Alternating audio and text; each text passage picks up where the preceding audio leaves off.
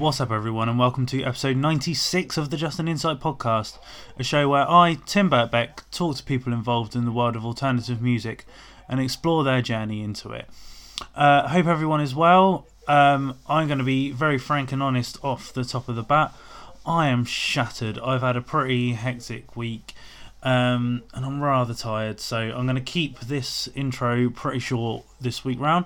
One of the key reasons I'm pretty tired is last night, which will be, well, 2 nights ago when you listen to this, but Sunday night, or day, however you want to see it, it started on Sunday.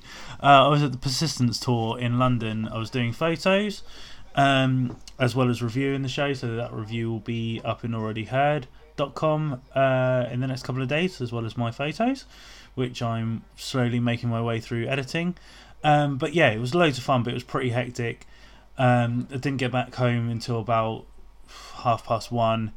Decided it would be a good idea to start editing then, and watched a little bit of the Royal Rumble as well. You can probably hear in the background I'm still watching it at the moment.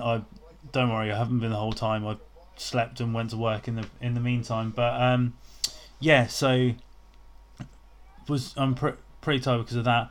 But things keep going because if you're listening to this on the day of release, I'll be heading to Brighton tonight to see Such Gold and Koji, and then on Friday we'll be heading to London again for Ithaca's release show. So after waiting a few weeks for the first show of 2019, they're coming pretty thick and fast now, which I'm not complaining about. But yeah, burning the candle at both ends most definitely is something I'm doing. But I'm going to stop babbling on. We're going to go straight into my guest.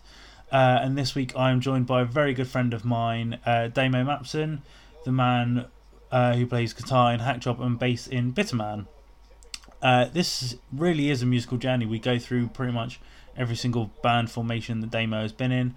We discuss how he started discovering music through his older sister, how learning guitar kind of became a necessity through the bands that he wanted to form and perform in, and how he's happy always having sort of at least 2 plates spinning, so to say. So yeah, please sit back, enjoy the chat I have with Damo, and I'll see you on the other side.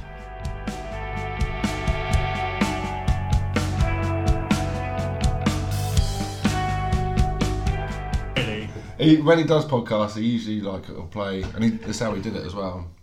Is play 3 or 4 songs, then explain the songs a little bit. Okay. Very a little bit of talking, and then 3 or 4 more songs. So it's more about playing music. His podcast, stuff he's found, local bands, whatever, touring. That's pretty cool. Yeah, so you probably know him, Tony Watley's Suspect Device. He's been doing the fanzine Suspect Device since the 80s. Oh, okay. Oh, I think I've seen the zine around. Yeah, but he used to be in Pilger. Oh, yeah. And then he was in the Shorts as well. And he's in a band called Brazos at the moment. But, fair enough. But yeah, he did a Hackjob special. We all had to pick 4 or 5 songs each, and then we'd do a batch of them and talk about them, and he asked us a few questions. That was good fun. That's pretty cool. Yeah, it was a nice way to spend the afternoon. Yeah. Right. I'm going. So okay, cool. if you're happy to go straight into it, sure. We'll go for it. Sure. Cool. Sat in the house of the wonderful Damo Mapson, the man behind the Borks of Hackjob and Bass in Bitterman. Bass in Bitterman, yes, right. Yeah.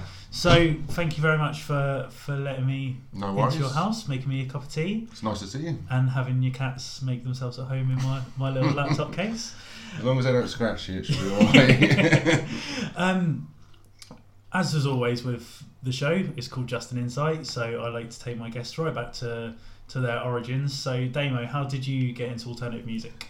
It's my sister's fault, really. Okay. She's about 4 or 5 years older than me, and she was kind of like a moody, gothy teenager who I kind of idolised at the age of 10 or 11. So I used to sit in the corner of her room while she was angry doing homework, and I'd listen to Metallica, the Black Album, the first Rage Against the Machine album, a bit of 9 Inch Nails, Nirvana, Guns N' Roses, all that sort of grunge stuff that sort of blew up in the early mid-90s. That was sort of my foray into alternative stuff, and I just always wanted to get heavier and heavier. Yeah. So slowly went up to sort of stuff like Machine Head. All new metal blew up in that time as well. Yeah, of course. And I was like the perfect age for it, 16, hating my parents. You know, so yeah, I was really cottoned onto the first Korn album, first Deftones album when they came out. Yeah. So that was, I guess, like the original wave of kind of. Yeah. Like I said, I was the perfect age for it. You know, it's sort of music for angry, disenfranchised teenagers, and it was So I've really soaked all that up for a while, but still wanting to get heavier and heavier. So Machine Head, Pantera, Sepultura, thrash metal, Slayer, and then death metal, and death metal and grindcore. But I do like to occasionally go on like musical journeys. Yeah. Listening to a lot of satanic death metal, I started going back to like Black Sabbath, singing about Satan and stuff, and then went right back to the Delta Blues, Robert Johnson and stuff like that. Right, okay. Yeah, so I'll chuck a bit of blues on every now and again. But I spent last summer listening to a lot of old ska and like the Scatter Lights and Toots and the Maytals and stuff like that. Okay, summery music, you know, and also a lot of cock rock for some reason, a lot of Kiss. Nice. Yeah. So, how, like, in terms of kind of, you say your sister sort of was kind of listening to that sort of like gothic-y sort of rock music, and obviously nu metal, but in terms of kind of the heavier stuff, like the death metal, black metal stuff, how did you kind of go about discovering that? Like, was it a case of just sort of your curiosity like lent you that way? Were people sort of recommending bands? Like, how did you kind of stumble across it? Well, it was like pre-internet at the time, so I used to buy a lot of magazines, a lot of free CDs, where it used to be really great for that sort of thing. But I was always just pushing stuff for the heavier and heavier. I always wanted, like, you know, a more down-tuned guitar, more guttural vocal, less clean sung parts, that sort of thing, less melody, basically, which I still hold to today. But there'd be recommendations. You used to do like a blind buy in a HMV, the goriest looking front cover. Oh yeah. Big Destroyer, Prowler in the Yard. A friend of mine bought that without having heard them. But, you know, the guy sawing his leg off in the front cover. We're like teenagers, like, this is gonna be fucking great. Look at this guy. So Relapse Records sampler. I can't remember which one it was. I think it was the third one. A friend of mine got, and that had like Bloodduster, Be Numb, Dillinger Escape Plans. The first time I heard them, Calculating Infinity had not long come out. Nile, I think, were on there, Pig Destroyer on there, Agoraphobic Nosebleeds, and then from there started delving more into those bands. It wasn't until loads later I started finding English bands. Yeah. And also at the time, the Napalm Death and Carcass stuff, you know, these huge names, they were doing sort of mid-tempo, almost catchy stuff. You know, Swan Song not long come out, or Carcass hadn't long split up, and Napalm were in that weird 90s period. So I was like, well, Cannibal Corpse is way better than this. But obviously Napalm came back around. So, like, how old were you when you were sort of like discovering that kind of music? Teenager, maybe 16 or 19, that sort of age. Because I know you're a little bit older than me, but like, I think obviously for me as a teenager, it was a lot more kind of, not the mainstream, but like the bands that were the Kerrang bands and things like that. So for you, was it kind of like not wanting to be one of the crowd, but was it that sort of, I want to be different, so I'm going to search out the more grotesque, obscure music sort of thing? Definitely. At school there was very few alternative people, so this outsider music, as it was, really sort of spoke to me. And then I guess I chased that feeling, you know, that like, I found this myself, this is mine, you know? That kind of vibe. Definitely as a youngster. So in terms of you going into music yourself, obviously you play guitar, play bass, do a bit of vocals.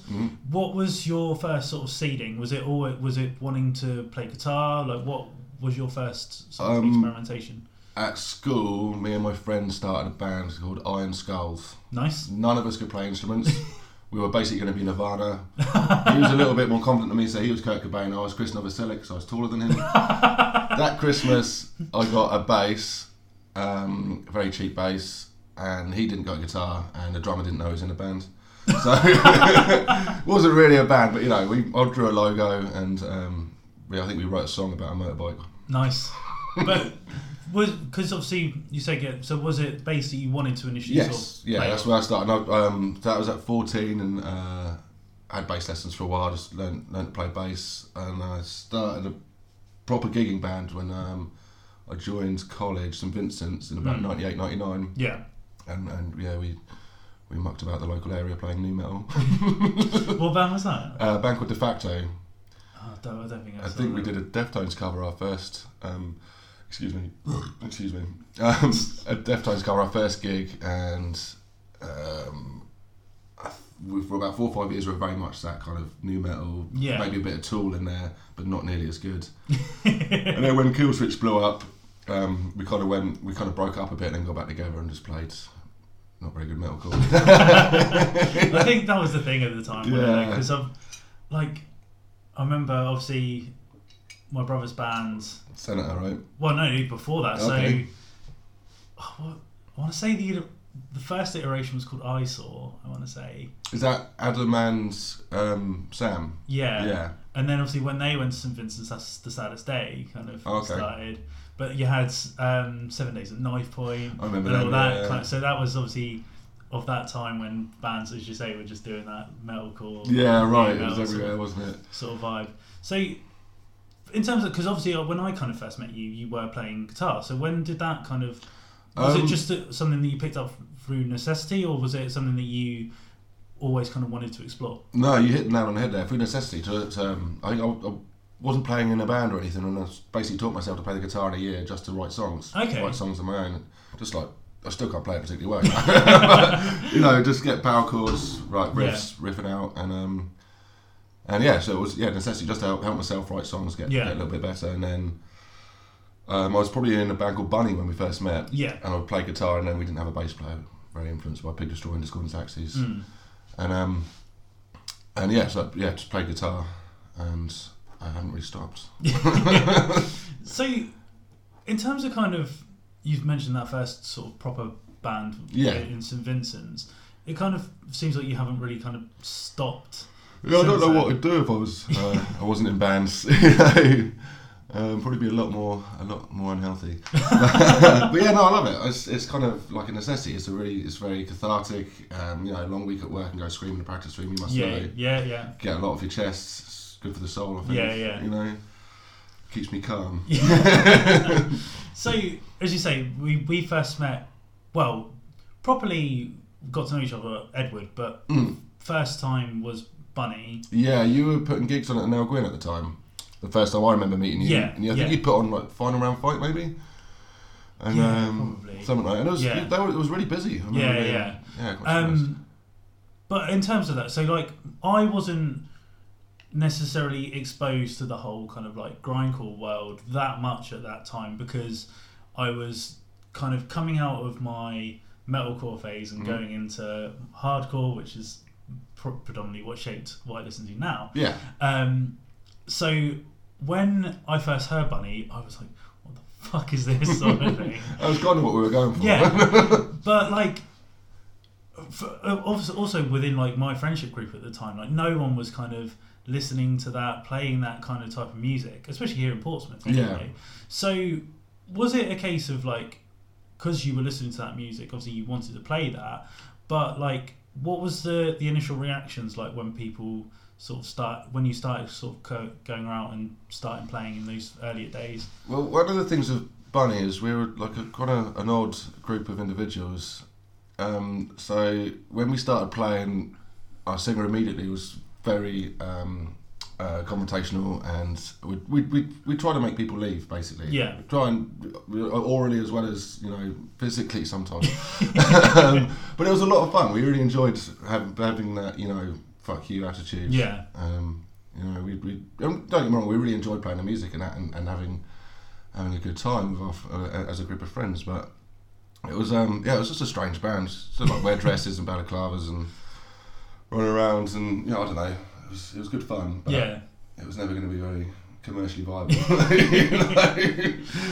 But like in terms of, because as you say, like heavily influenced from like Pig Destroyer and stuff like that, but like I don't know, like did you kind of maybe subconsciously on some level like think I want to expose this to my friends in the music scene at all? Oh yeah, maybe.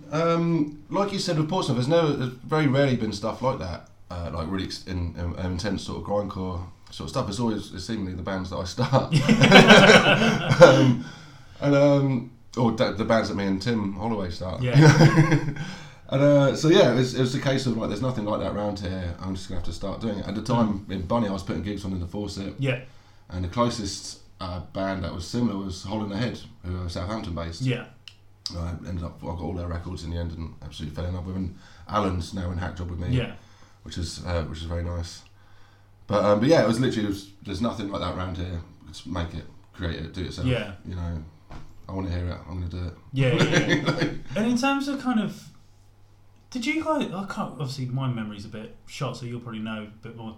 But because I don't know, there's still to this day seems to be like a bit of sort of gravitas with Bunny in terms of like people still sort of talk about that band. Oddly, at Hackjaw played Chimpy Fest last year, and I was upstairs getting some food or whatever, and this guy was like, "You were in Bunny, weren't you?" And I was like, "This was like nearly 10 years ago." Yeah. You know, we did like one CD. We had a MySpace page. Yeah. You know? We never played north of London.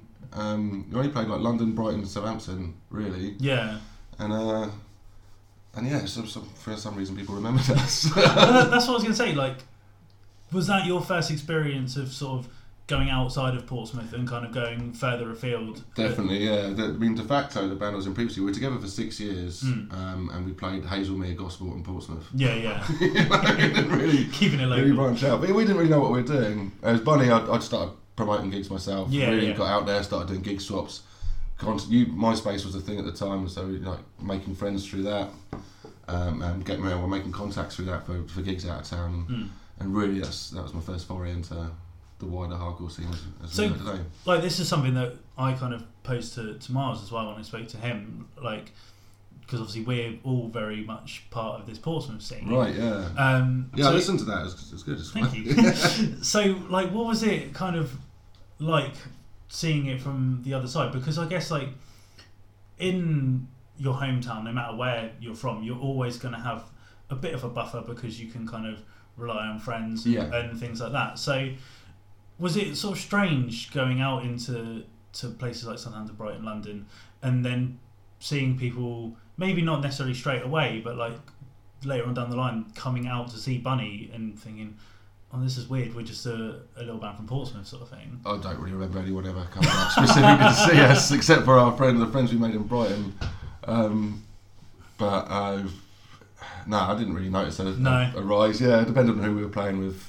We had quite a good connection of some. Do you remember a band called The Offcuts? No. And Guardians of Love and Honour? No, not really any else. Yeah, okay. We used to play out with them a lot. And, right. And Guardians of Love and Honour especially became friends with Loz when he still lived in Bournemouth. Oh, okay. And so you said... Yeah. I think he put them on a few times, didn't he? Yeah, and ITD at the time, Dean's band ITD. Yeah. So we sort of used to do a bit of South Coast stuff, but I never noticed anyone particularly coming to see Bunny in particular. You know? So, from Bunny, was it Edward next? Yeah. At the time, talking of musical journeys as I was earlier, I was very much getting into stuff like Black Flag, Bad Brains, Minor Threat, and really liking a simpler sort of approach. And Tim, as you well know, is way into his jazz. Yeah. So I mean, as a drummer who's playing more jazz and offbeat and bizarre timings and stuff, and I wanted to play more 3-chord stuff. We obviously had a parting of ways, which is fair. I felt like I was slowing him down. I was really pleased for him actually when he got in a band with Miles. And you see Miles do all his tapping and stuff. I was like, brilliant. That's what you need to. Right up. Yeah, I need a D beat. And so then I started Edward with my friend Chris, and we mucked around with lineups for a little bit. I think Ollie, the guys that are Lucky Ones, Playery and Ollie, I asked to join at one point. Okay. But that never really worked out. Joe Anderson turned up to do vocals, but ended up I switched to guitar, and Joe picked up the bass. Okay, so you were originally meant to be bassist of... Yeah. All right, okay. That's what I wanted to do, but I ended up playing guitar out of just that's the way it went. Yeah. And then that was a lot of fun. It was busy 3 years in Edwards. Well, because that's like, I guess that was sort of the first band where you were sort of properly touring. Properly touring. We released a record, released like CD and stuff. Yeah, you put our CD out, in fact. I did. So in that kind of aspect, going from I guess it's not necessarily too far removed because Edward was still like a fast band. Yeah. But going from grindcore to punk, was there sort of much of a difference that you kind of felt like in terms of how you were playing, how like the shows you were playing differed and things like that? Well, yeah, every band I think it should approach differently. I personally, I've often playing multiple bands. I don't want to do the same thing across the board. So yeah, Edward I approach differently, and with different musicians, you bounce off each other in different ways. And it was Bunny was sometimes very very difficult, but Edward seemed to flow. We were all very much more focused, especially when Jochen joined the band later as well. Very focused. I remember before our first tour, I think we practiced 16 times in 2 weeks. Yeah, we were like in there every day, something stupid like that. And it was busy. It was hectic. I got a bit done in with it towards the end because I was missing like friends' birthdays, friends getting engaged and stuff like that. We like toured twice a year and did a release a year, and then imploded. But I look back on those days as I really enjoyed it. Because I'm trying to think, because I remember you did a few shows around here at South Coast sort of thing, but it was quite quick that you went on the first tour, wasn't it? Yeah, it was in the first 6 months. I mean, the first 3 or 4 gigs weren't even in Portsmouth. I think it was the first one was Southampton, another one was Chichester, and we ended up doing a little sort of 3-day thing involving Taunton and Truro, or maybe Falmouth, I can't remember, and then coming back and doing Portsmouth. Yeah. Like our 5th gig was the first hometown gig, as it were. But that was just how that was just Joe. Joe's like an absolute booking machine, and we've sort of just tried to ride that out as much as possible, play out of town as much as possible. Was that kind of because I know obviously from experience seeing how Joe works, but was that when he kind of joined the band, was that his focus of like wanting to be out on the road as much? Because I every band wants to have that sort of mentality of playing as many shows as well, but obviously must and sometimes it's not possible. That's right, yeah. So was that something that when he came in that was addressed straight away, or did it just kind of happen? No, I think Joe was just the first proper lineup. Yeah. So from the get go, he was that's what we wanted to do. Yeah. That's we did our best. We drove 4 hours to Taunton to play in front of no one. I think I slept in the car park that day. Oh shit! Yeah, it's all right. It was all right. But yeah, no, we wanted to do it. We did it as best we could. Yeah. And went out there and tried to keep busy. I think I can't remember how many gigs we played in the end, but it seemed like a ridiculous amount. Afterwards. And in terms of kind of that, not necessarily we'll stick with the first tour because I always like to kind of get what people's perspectives of their first time out is. So like I always think, because for me I've always been fortunate that I'm kind of a bit of a backseat tourer. Like I'm always the one that's either doing a bit of driving, doing merch or so on and so forth, or I'm just there along for the ride sort of thing. So for me, like tours are always fucking brilliant because I don't have to do that much work. Yeah. But like for you, like what was it kind of like? Because I guess like expectations are built up, but then the reality is very different. So what was that kind of first tour like? It's getting used to a lot of driving. It's quite mundane at times. Hoving all the equipment around. I read somewhere somebody said touring is like 22 hours of being bored, an hour and a half of carrying stuff around, and half an hour of playing. And it is at times. But I'd like to party, for want of a better term, so I spend a lot of it drunk. It's quite fun, but then it's pretty detrimental towards the end of the tour. Your hands are shaking from thinking too much. You're trying to remember your songs and play the guitar. But we always try to make sure to have fun. But some of the longer drives, I think one of the European tours we went on. Oh, you want to talk about the first tour? Sorry. No, With the first tour, we went out of Rash Decision, and they were like our friendly uncles. Looked out for us, showed us the ropes a bit, and made a lot of contacts, and friends for life with those guys. So that was a lot of fun. It's nice to have them with us, Yeah. And then later on, we went out by ourselves. Some of the long drives. I think we drove from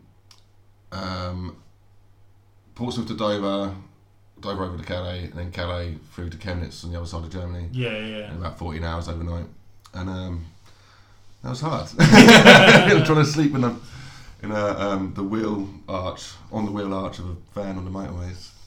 It's not easy. But you've always got to see it as an adventure as well. An experience, and some really good times. And because with that first tour, because I completely forgot until you mentioned it there that it was with Rash Decision. Yeah. Was that something that they asked you to join, or was it because I think, had you played shows with them before? I'm trying to remember, because I think Joe had met them when he was still in the band he was in previously, which I can't remember, Born in the Dark or whatever. Right. In the Dark. And he'd got me to book them for the last gig that I ever put on, which was at the Loft, which was supposed to be Sombulance's last show. Right. And Joe put me in contact with Rash Decision. He's like, okay, yeah, brought them down, got on with them really well, and then Edward started not long after, and Joe had still been talking to Dave from Rash Decision, right. And we just kind of joined forces. Yeah. and started booking this tour. I think between them, Joe and Dave, they sort of booked it between them, and off we went. Harder van, and then, yeah. And in terms of was it twice you went over to Europe? Yeah, twice. Yeah. But same countries, so Germany, Holland, and Belgium. But again, I think that is a sort of a landmark that many bands want to sort of hit. Definitely, yeah. And so, what was that kind of experience like? Because again, the first time I went over to Europe, it is a bit of a culture shock in terms of how they run shows, right? How they do things out there, just in general. By the point that you'd gone out there for the first time, you built up a fairly decent reputation here, I'd say. Just about, yeah. I think, yeah. So, going over there, was it a culture shock, or was it something that you just kind of soaked everything in? Well, the shock of it was just how much better we were treated. To be honest. Food and drinks guaranteed, somewhere to stay guaranteed. Which always seems to be a lot more difficult in England. Yeah. I mean, don't get me wrong. There's people that have sort of been over to Europe themselves and do their best. A little while ago, I've had we stayed with some friends in Birmingham and all had somewhere to stay, breakfast, booze. It was very nice. But I've struggled in the past as well, and I didn't always have somewhere for bands to stay when I was booking gigs. So it was an eye opener. It was an eye opener to see how well it could be done. It was very nice, almost felt like rock stars at times. Oh, thanks. You're still a punk band. And exactly. Yeah. So what was it like? Because again, I can only speak from my perspective of what the UK punk scene is like. Obviously, I've seen hardcore shows in Europe, which is very different to quote unquote normal punk, I guess. Uh-huh. So what were the show vibes like? Because I think over here, if people hear or see the word punk, they kind of have a bit of an expectation of what the crowd is going to be like. Right. So over in Europe, what was it like? Was it sort of a similar kind of vibe, or was it very different in terms of what you were playing to? No, it was pretty similar in that respect. That people knew what they were going to. There was, fans of aggressive music would be there. But I don't know. I've never really thought about that question before. It depends. It depends on the band, on what band you're playing in. How well you play sometimes can put people off. I get very nervous still after all this time before gigs, and I often try not to pay attention to the crowds. Just concentrate on the rest of my bandmates staying in time. Before we move on, I've got to mention, because obviously I was there, the hell drive from Bristol to London in the snow. Oh my god, yeah. It was kind of terrifying. Because you were in the other car with all the whatever backline. No, I was with Jochen with the backline. Yeah, and I had Joe, Lloyd. Joel. Yeah. Obviously I couldn't see you for the blizzard. Yeah. But I was supposed to be Jochen's wingman and help him. Yeah. But I ended up drinking some rider. I can't remember, some wine, and then falling asleep in the car next to him.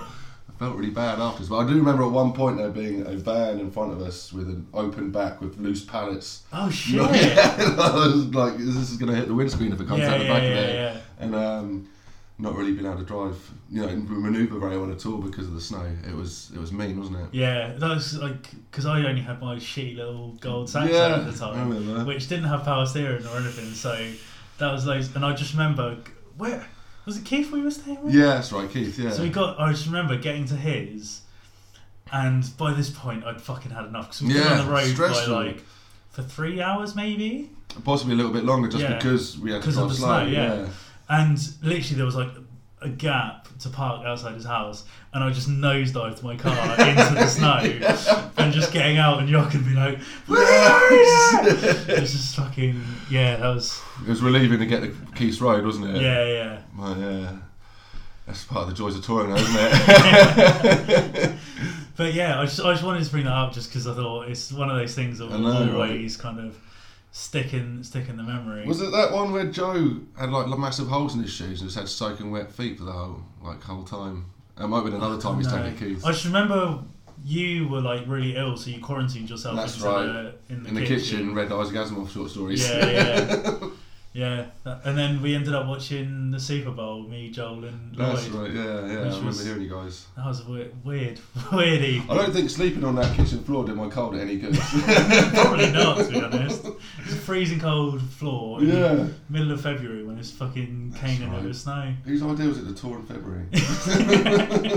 You say that, I'm meant to be doing it again, but we're going to Spain, so hopefully it'll be... Who's that with this time? My friend's in Punch On. Okay, I don't know Punch On. Like screamo, emo, violence-y kind of two-piece. Cool. So yeah. So I know you went out of Svalbard.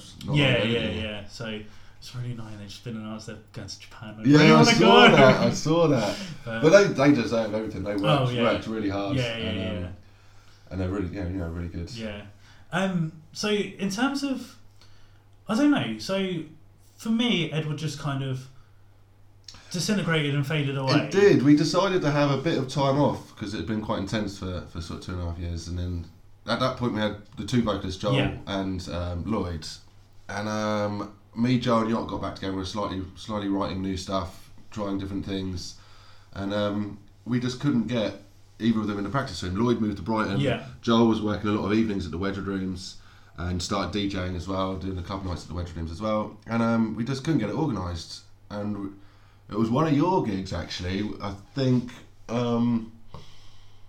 Let It Die played, maybe Employed to Serve as well. And Edward were booked to play it, and it ended up being Joy Thief's first gig. Oh, yeah, which was the band I went in, started after Edward split up. Yeah. And, it was... Esoteric Youth. Yeah, it was our Hawaiian Christmas. That's right. Yeah. Yeah, it was good fun, that. So in terms of, because you kind of mentioned earlier, like you always kind of liked being in numerous bands. So was Joy Thief kind of bubbling along under the surface the whole time, kind of thing? Not the whole time, but it was a crossover period. Definitely, I'd initially bought a drum machine. I was going to do like a one-man drum machine grind thing. And the first couple of Joy Thief songs I wrote with it. But I'm not very tech savvy, and the drum machine really annoyed me. So you kicked out the machine to be a real person. Well, I started writing with Dan, Aussie Dan. Yeah. And then we searched for a drummer, and so Joy Thief came out. Yeah. And which was a lot of fun. So we sort of concentrated more on the getting inebriated side of things than playing very coherent shows, which is kind of entertaining in its own right, I'm sure. But because that was the thing, obviously. You kind of reverted back, not as sort of maybe as abrasive as Bunny, but kind of back to that sort of grindcore sort of thing. So, was it just a case that you wanted to play that sort of stuff again, or? Yeah, I wanted to start getting faster and more aggro. Yeah. Yeah, I kind of missed it, I think, after after Bunny. Yeah, definitely. I definitely like that level of intensity. Yeah. When you're going all out, pouring a sweat, and your fingers hurt, and you've got veins on the side of your neck. Yeah. Your eyes are rolled in the back of your head, and you're like, I very much enjoy that. Oh, a bit remiss. I'm doing a bit later than I usually do, but vocals is obviously something else that you do. Yeah, that's quite new. As Joy Thief was the first band I did proper vocals in. So in the last 5 years. Like within the Divorcee, we all joke about the whole sort of thing, but like obviously to do what you do takes quite a lot of talent and strength, because like it's strenuous. Like, but like my vocal style is very different to yours. Yeah. So was it just when you first sort of did it with Enjoy Thief? Was it a case of just sort of I'm going to give this a go and see what happens? Well, or was it a case of you were standing in the front of your mirror screen? That never really happened. No, I'd done a lot of backing vocals, even in De Facto, sometimes in Bunny and in Edward. Yeah. And I love death metal, and I love that death metal growl. Yeah. I've been doing that in practice rooms, sort of just joking around for a long time, and eventually I wanted to give it a go. I still would as well. I'd like to be a vocalist without playing guitar. Yeah. But yeah, so the death metal growl was something I did predominantly in Joy Thief.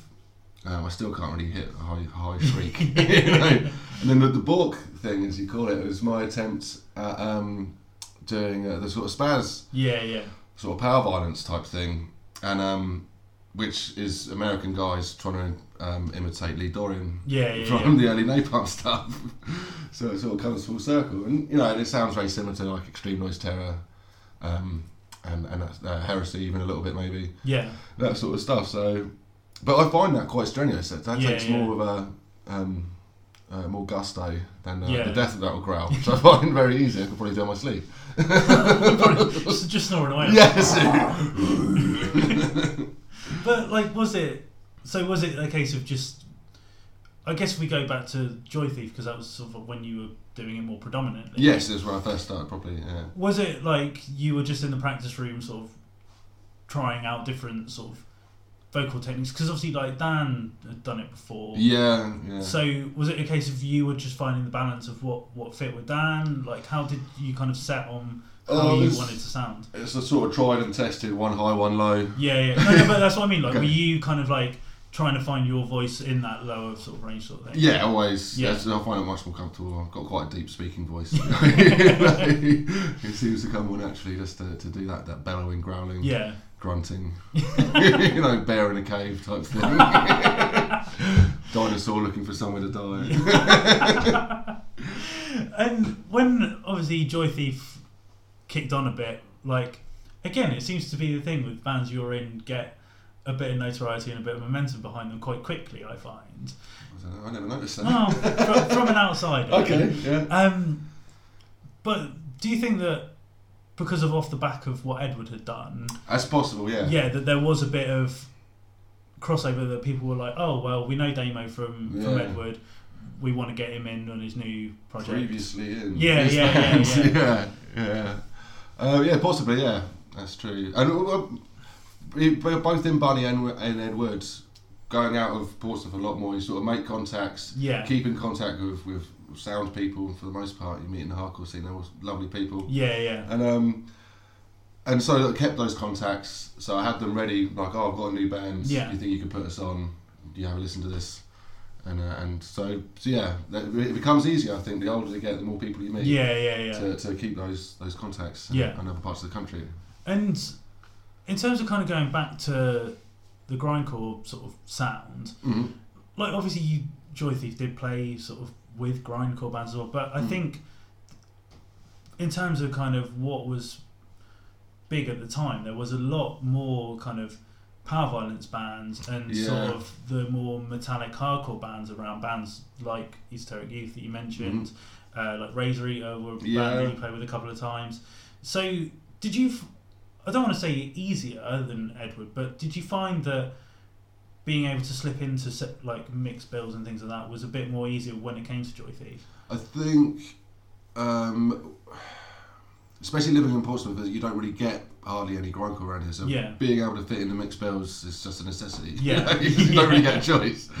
But I don't know if it was any easier or more difficult than Edward's. It's just, it's not something I really thought about. Just get stuck in, get it done, speak to the people who can put the gigs on and whatever, and put the records out, and if they're interested they are, and if they're not, ask some others. It's the way it's going to be done, isn't it? Because the other thing as well, like, correct me if I'm wrong, I might just be a gap in my memory. That's right.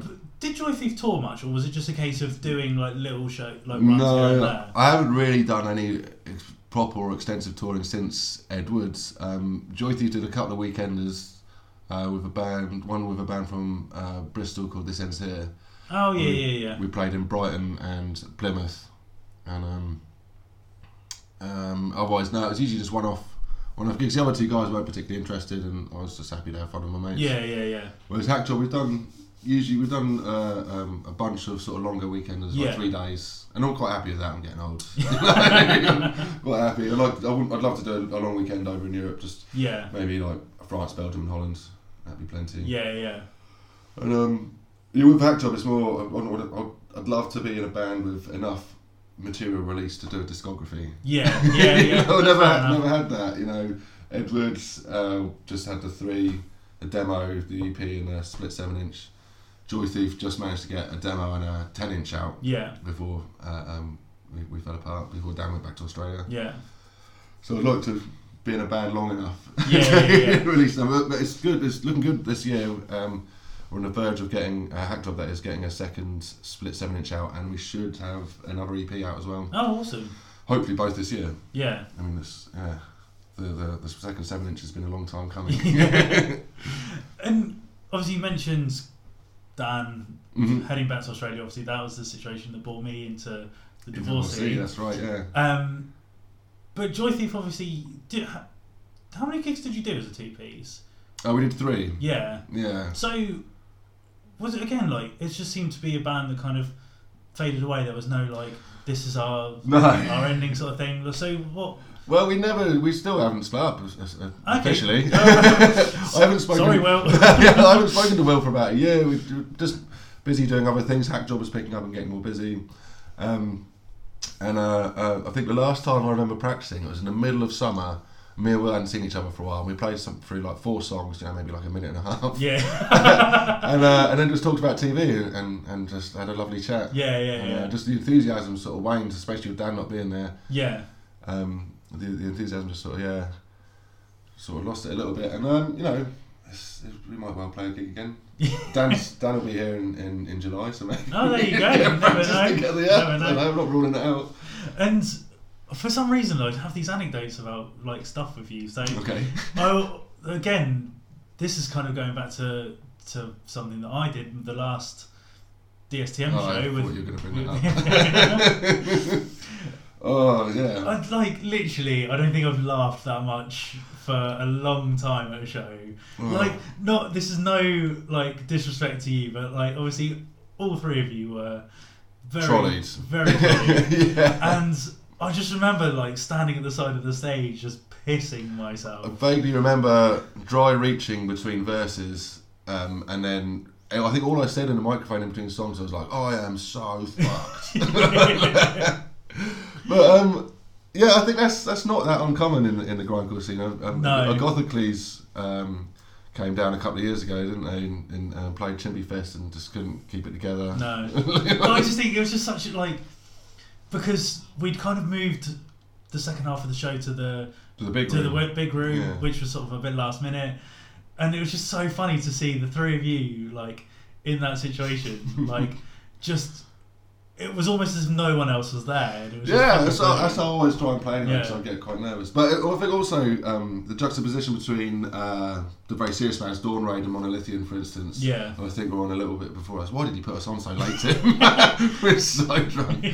And I think there's a juxtaposition between these very serious bands with very serious messages, and then us just drunk fools. Yeah. Blame Fiona, don't blame me. She was the one who did the line out. I remember Dan, straight after that gig, I'm trying to pick my stuff up without falling over and get it off stage. And Dan's just left all his stuff at the front of the stage. So I go out the little backstage bit, and I'm like, Dan, get your stuff off stage. There's a band coming on. And he just was lying on his back with his arms up here going, "I love you, Dave." I was like, "Okay, you can love me later, Dan, but just get the stuff off the stage." Brilliant. Sorry, Karen. So no, I was going to say. So then, obviously, again, bubbling underneath, Hack Job appeared. I was in D-Royd for the same. Oh shit! Yeah. Sorry, yeah. That's all right. At the same time, I was in Joy Thief, which is basically my love letter to the Melvins and Shellac. But I was never overly confident doing the vocals. I wanted it to be much more like a David Yow type yelp. I ended up just screaming. It's what I can really do. But that was a lot of fun.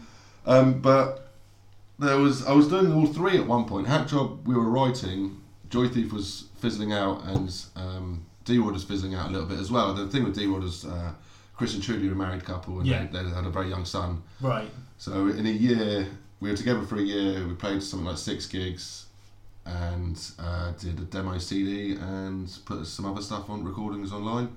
I thought that was all right. That was good fun. You know, I tried to get us more out of town, but their priorities with their child. Yeah, of course. Yeah. So I wasn't going to ever push them too much. And then Hack Job was a wonderful thing. I wanted to be in a band with Jochen again because we were good buddies, and we had a really good time together in Ed Woods. And Alan, who used to be in Hole in the Head, I mentioned earlier. I absolutely loved Hole in the Head. Yeah. He'd been chatting to Jochen as well. It might have been around the time. Now Alan's a bit of a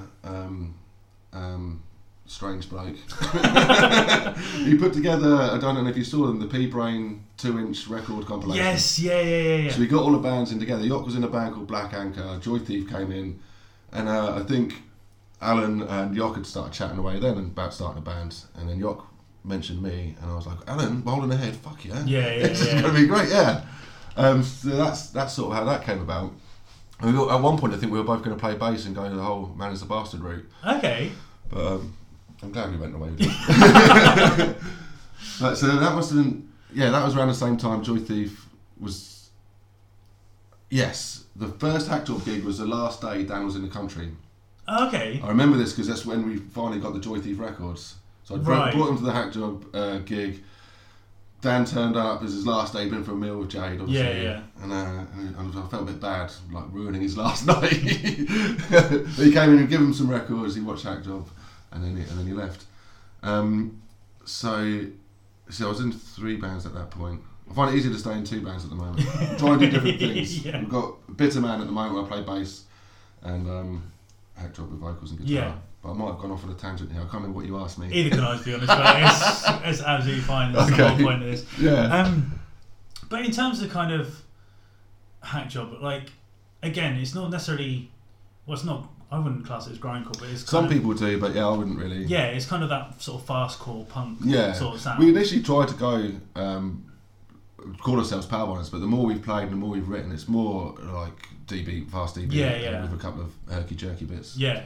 And I was kind of meant to ask this in terms of Joy Thief, but I'll bring the two together because I always find it interesting where there's bands that do 2 vocal sets, and I always ask this question, like, and it might be different from Joy Thief to Hack Job, so obviously he answers how sees fit, but how do you kind of split duties? Because I find like I've asked some bands and they say, well, if one member has written song X, they'll kind of take the lead and then the second will do it that way.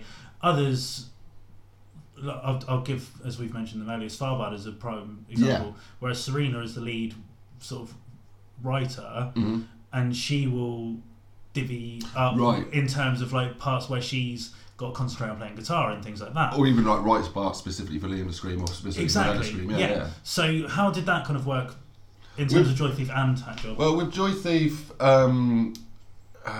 we've sort of both wrote lyrics down a little bit more, and as we were writing them, we sort of decide, you usually try and do a little bit of a call and response type thing. If you learn the high and low thing, try and mix up that. Whereas with Hack Job, Alan writes like 99% of the lyrics. Right, okay. In fact, I've only written one song, which is 7 seconds. Brilliant. I've written a lot of riffs, but I was going to say, give yourself some credit. But but we take it to the practice room and try and divvy up exactly how it would work. Sometimes a line each, sometimes a verse each, and we just decide whatever fits the song. Try a few different things out and hash it out in the practice room. Yeah. So one of my favourite things about playing in bands is a group of individuals come in, one of them will have an idea and then it gets smashed between everyone and then it sounds like something else. I've spoken to some musicians and they're like, I've written a song, everyone has to play it exactly how I want it. It doesn't sound like a fun experience for being in a band. No. Like bringing an idea and having it go through everyone else's sort of way of thinking, and that's really fun. Yeah. And because obviously I've been lucky enough, or unlucky enough, if you want to say, to see Hack Job several times. Yeah. Like, the one thing that, like, in comparative to Joy Thief, as you say, where a lot of time you were a bit inebriated. Yeah. Like, there's just seems to be like a fun element to it. Yeah, we're all on the same page with regard to how much we like fast hardcore punk, and how we've all been in bands for quite a long time, and we've got a nice sort of gel, for one of us, between the three of us, and a good shorthand, and it's a really fun band to be in. Yeah, and we know none of us are particularly good at being po-faced and angry. I was going to say, like, the reason I mention it is because I think I could be completely wrong in quoting him, but I always remember there's one show that you played at the Edge, and Alan was like, this song's about collecting records, like 10-second songs. This song's about having too many records. And I was like, that is me. Just completely killed me. Yeah, we have got some more serious songs, but yeah, sorry. Yeah, it's fine. Doing you a disservice. Joy Thief were terrible for writing silly songs. I'd written a song about Conan the Barbarian, which we lovingly had a working title of Colon the Barbarian. Brilliant. Yeah. Nice. Yeah, but that job. Songs about record collecting, songs about horror movies, songs anti-fox hunting, anti-sexism, all that good stuff, all that sort of righteous, proper, uncunty stuff. For want of a better way of putting it, you know. But you know, we have fun with it. You know, I think one of the earliest songs was, you know, Alan had written about if you're screaming about left-wing politics to a room full of people that are into left-wing politics, and is there any point? Yeah. No, like that's the thing. Like, I have, as much as I understand why bands do it and things like that. Yeah, it's a good message. Like, in a live scenario, it is a lot of you are kind of shouting at the converted already. Yeah, exactly. Yeah, but like, I just. We still have that message to a certain degree, but we like to sing about. Or balk about horror films and Ray Harryhausen and, you know, all that fun stuff. Yeah. And then, like, again, in terms of kind of growth of the band, again, I think because I don't know Alan as well as I know yourself and Jochen, right? Yeah. But like, Jochen is still one of the most fun guys to be around. He is. I was out with him yesterday. And like, I think that kind of, like, for him and you, as I say, I don't know Alan as well, but like, there's kind of an infectiousness of you guys as well, like, in terms of like your personalities. Right. So do you think that that's kind of opened up doors in terms of like play, like, because you've played Chimpy Fest a couple of times now, haven't you? Oh, we did like a precursor warm up, Chimpy warm up gig a couple of years ago.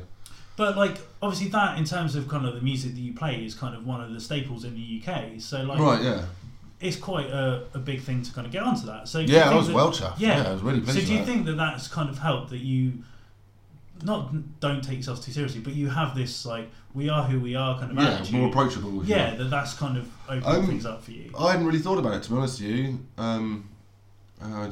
Yeah, maybe. That's the best I can say. I hadn't thought about this friendly demeanour, for want of a better way of putting it. Is it's just natural. It's just come across naturally, you know.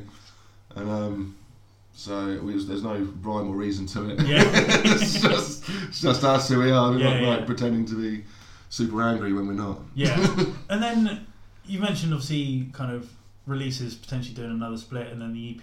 Yeah, no, the split, the artwork's come across, I think, finally. It's going to go to the pressing plant, hopefully. It's a split 7-inch with Conqueror Worm from Bristol. Nice. Yeah, looking forward to it. But like, it seems like, because how long has that job been? 3 years? 4 years? 3 years, I think. Hang on, there's the new t-shirt design we're doing. It says something along the lines of maiming hardcore since 2015, 2016. I can't remember. We'll go with that. But the reason I ask is because you have been quite sort of prolific. You're trying to keep busy is the way I look at it. But like in that sense, I guess because you're writing shorter songs, that sort of benefits. But is, like you say, trying to keep busy, rather than maybe back in the day of Edward, where it was, we want to be on the road as a lot more. Has the focus turned to we just want to write as much as possible, or is it just that's the chemistry and that's the way it's worked? A bit of the latter, yeah. The chemistry we have as a three of us is it's just a lot of fun, you know, and we all just want to keep doing it, you know, and just keep pushing it and see how it goes. I'd love to play Obscene Extreme one day, maybe.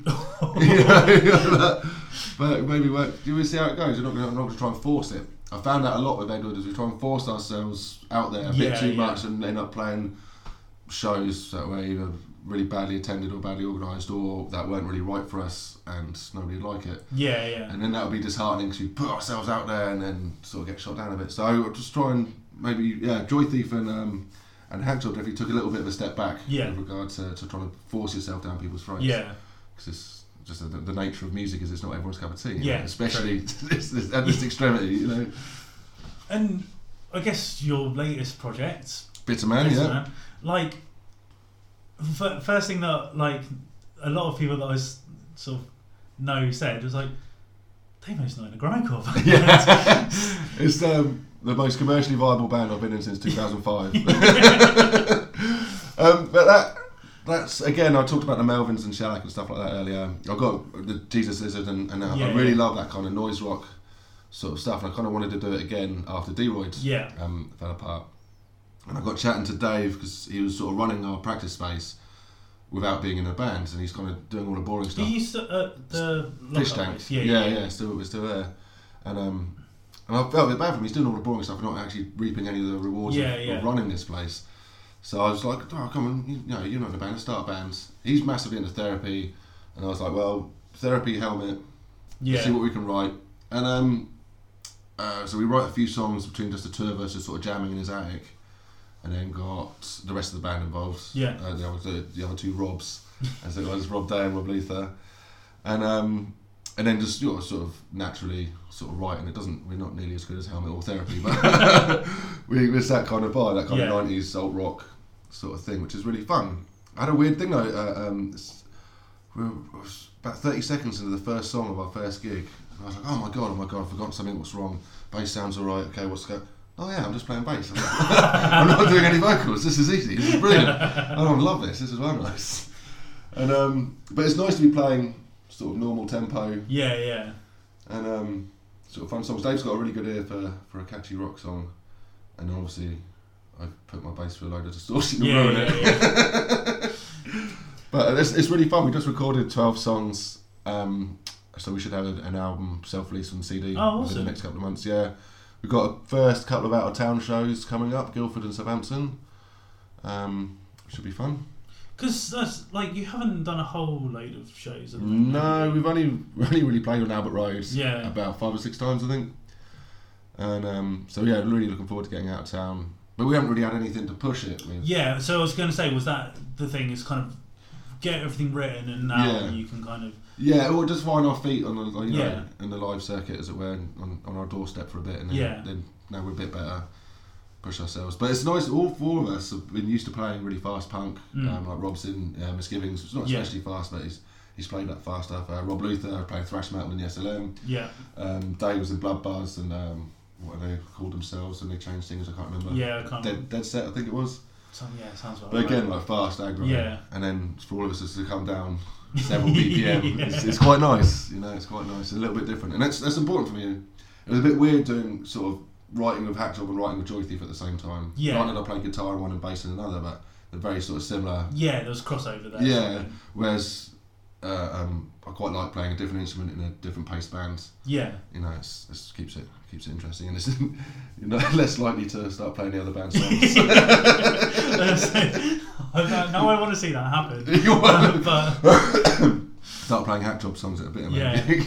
But like, I guess you've kind of answered what I was going to say. Like, but in terms of kind of stepping back and kind of slowing things down, was it like? Did it take you a while to sort of get into that groove, like definitely to step away from like what you'd already been writing, sort of thing? Well, no, I've always had like a couple of songs knocked away. I wanted to start like a desert rock Caius type band years ago, which I never got round to. So I've always had like a couple of riffs running around in my head of a slower pace. But writing credits mainly go to Dave for Bitterman. It's about 75-25. I think I've written 2.5. They're the best ones though. But it's really fun. And again, it's a different group of people, different musicians. The vibe's different, but we've got a pretty good shorthand. It gels pretty well. Cool. We're all long enough in the tooth. Yeah. You know. Well, as sort of like you kind of mentioned, you got the album coming out with Bitter Man. Yeah. Records with Hack Job as well. Yeah. We're approaching the end of January already, right. which is quite nuts. But what has 2019 got to offer for both bands? For both bands, with Hack Job, I think we're going to try and do less sort of one-off gigs. We've got 3 days with Rash Decision in March. We've got a Portsmouth gig coming up, but we're going to try and do more of that. Go out with another band. Yeah. Would like to organise, though it's proven tricky at the moment, to go out with Worst Witch. Sick. But yeah, north of London, Midlands. We talked about it briefly, but they're booking something for February at the moment. But I'd like to do that, like a couple of South Coast bands go north of London. Yeah.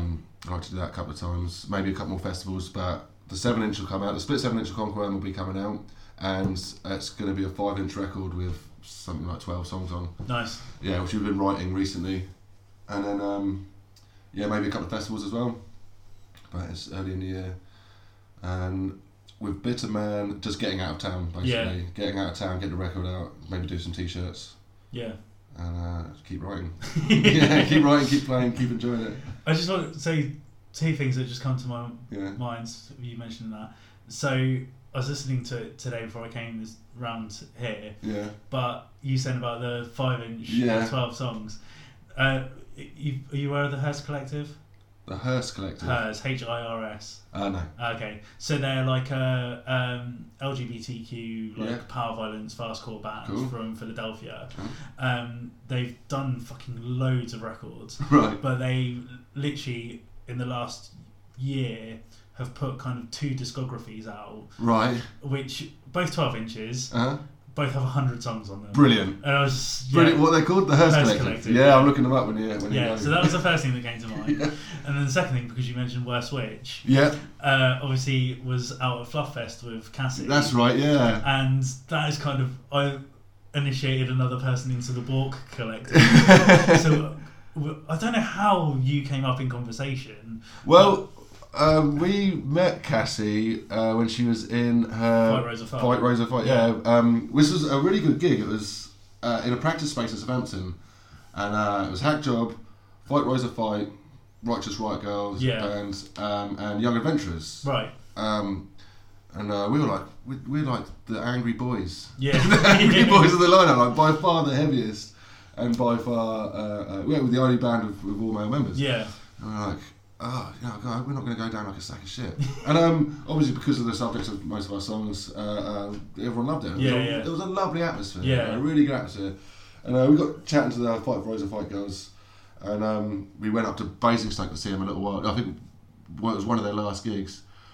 And Hack Job at the time had just been, we put a CD out last year called Near Misses, which is a bunch of songs we covered. Yeah. And one of them was a Bikini Kill song. Ah, okay. And I'd asked Cassie to sing on it, but living in Bristol, us living in Portsmouth, we couldn't really afford to get her on the train, and just logistically it fell by the wayside, unfortunately. Yeah.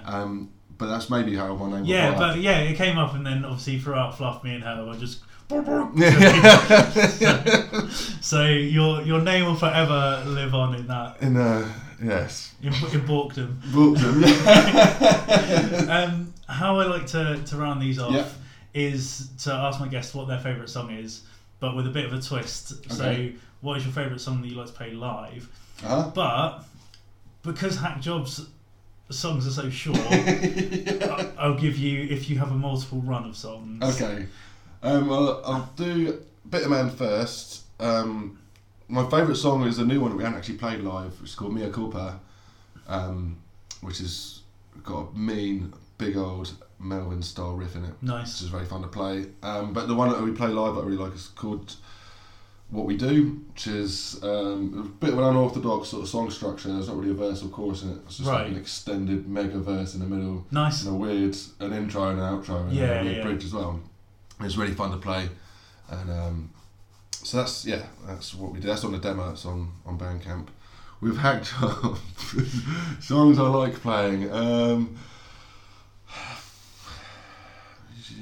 We play like 18 to 20 songs in about 17 minutes. Oh, 20 minutes. I like playing the... Oh, God, I can't remember what it's called. The one about record collecting. Yeah. It's usually dedicated to Tony, who I mentioned earlier on, because he's sold me lots of lovely records in the past. But what is it called? I don't even know what it's called. Nightmare. And it's really old. We've been playing it for ages, so we very rarely fuck it up. Yeah. And it's got a mean pick scratch at the beginning. Yeah. Yeah, it makes me look really cool.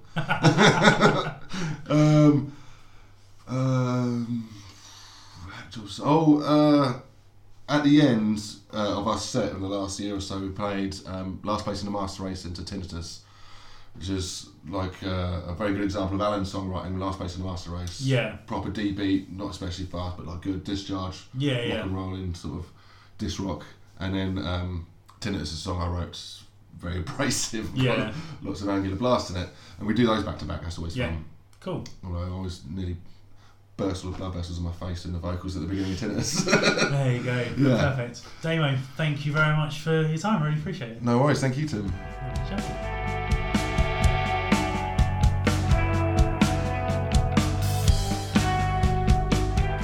So there we have it, folks. Thanks again to Damo for welcoming me into his house and having a little chat with me. As always, there will be links to Damo's musical endeavours in the description of this week's episode, so please go check those out. And as he mentioned in the chat, plenty on the horizon for 2019 for both his bands, so make sure to keep tabs on that. Also, a little bit later this week, I'll be recording our second Patreon episode, so remember, if you wish to become a Patreon of the show, there will be a link for that also in the description, so please go check that out if you are so inclined. I am very tired, my words aren't making sense, so I'm going to leave it there. Thank you again, everyone, for joining me on the Just an Insight podcast, and I will see you soon.